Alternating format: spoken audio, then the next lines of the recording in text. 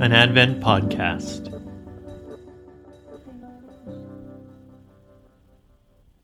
Day 8. The scripture reading for this morning is Psalm 2, 1-5. Why do the nations so furiously rage together, and why do the people vain imagine a thing? The kings of the earth rise up, and the rulers take counsel together against the Lord and against his anointed, saying, Let us break their bands asunder, and cast away their cords from us. He that dwelleth in heaven shall laugh them to scorn. The Lord shall have them in derision. Then he shall speak unto them in his wrath, and vex them in his sore displeasure. The poetry reading for this morning is I Was 6 Years Old by Catherine.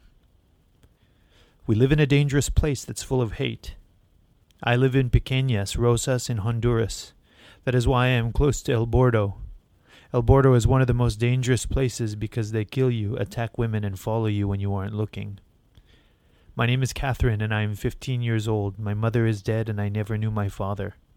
At the age of 6, I came here. I felt I was in paradise. But I miss my family, even though I knew this was safer for me. In this place, we live behind a giant wall, and this May, some people are coming to make a grand mural. I would like the mural to be shiny, full of people and happiness. I hope the world will know of my life in this place and that people realize what they have. Do you realize the violence we live in every day? When Jesus during his interrogation said that his kingdom was not of this world, only Pontius Pilate was present to hear the claim. He probably would have agreed with Jesus, since the signs of a kingdom where this peasant king ruled were nowhere to be seen. The signs of the Roman Empire, however, were everywhere. There would be no doubt to Pilate that Caesar was king and that Jesus was crazy. I wonder if Pilate told Herod and Caiaphas about his conversation with Jesus. After all, when Jesus was finally condemned to death, former enemies Pilate and Herod became friends. Caiaphas, as chief priest, would certainly have had occasion to speak with Pilate during the drama of Jesus' arrest, condemnation, and crucifixion. I imagine the three of them having a laugh over the audacious claim of that rabble-rouser who dared to call himself king. That is how kings have typically responded when a competitor to rulership is on the horizon, even if that one is actually God. When the throne is threatened, then the competitors, or at least their representatives, have to be eliminated. Power needs to stay where power belongs, and it belongs in the hands of kings. The conspiracy aimed at the death of Jesus did not start here. It started with Herod's father, Herod the Great. Upon hearing that a child had been born in Bethlehem who would one day be king of the Jews, Herod unleashed a massacre that took the lives of all the young children in that area. Jesus was marked for death by kings from the time of his birth. It's difficult and painful to remember that our celebration of Jesus' birth includes a story of infanticide. In the artwork by Archibus, Herodes, Caiaphas, and Pilatus, the three leaders are depicted side by side, a kind of unholy trinity that symbolizes the power structures that conspired against what God was doing in and through Jesus. The placement of the figures is interesting. Caiaphas is in the middle with Herod and Pilate to his right and left, respectively. The two rulers were brought together by a religious drama, one represented and curated by a chief priest who should have known better. Caiaphas' conflation of political power with the purposes of God blinded him to the very imminence of the heavenly kingdom he thought he knew something about. In our time, kings, or whatever title we give them, rule over invisible kingdoms, and those kingdoms make enormous claims to power. But we who follow Jesus recognize that the child whose birth we are prepared to celebrate in the days to come is king over a kingdom that is not over this world. It is a kingdom that holds our primary citizenship and allegiance. In this time of waiting, anticipation, and longing, we cast our eyes toward a king who surpasses all others, and in the waiting we come to realize that the king we long to see is Emmanuel, and he is with us already. Will you pray with me? God our Father, we know that rulers will rise and make claims to power and authority, some for good and some for ill, always a mixed bag.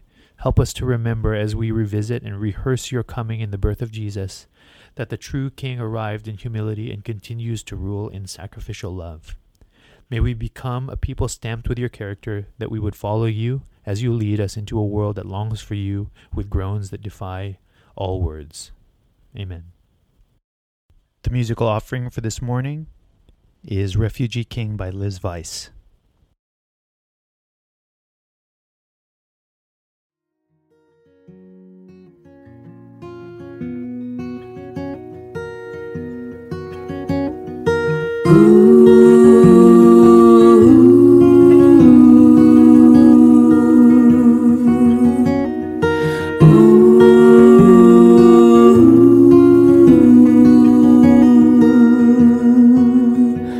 Away from the manger they ran for their lives.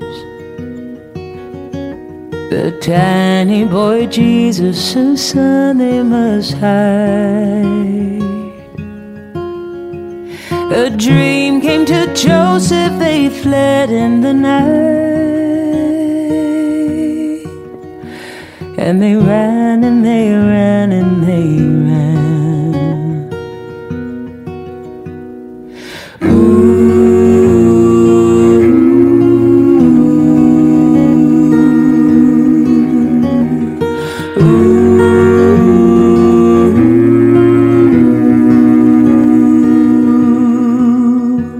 No stars in the sky, but the Spirit of God led down into Egypt from Herod to hide. No place for his parents, no country or tribe. And they ran and they ran and they ran.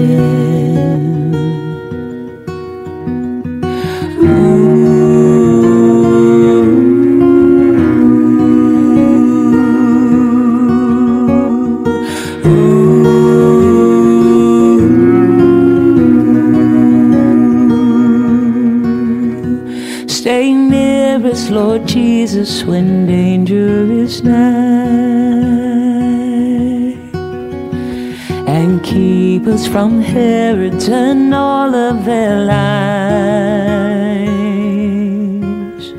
I love thee, Lord Jesus, the refugee King. And we sing and we sing and we sing. And we sing and we sing and we sing.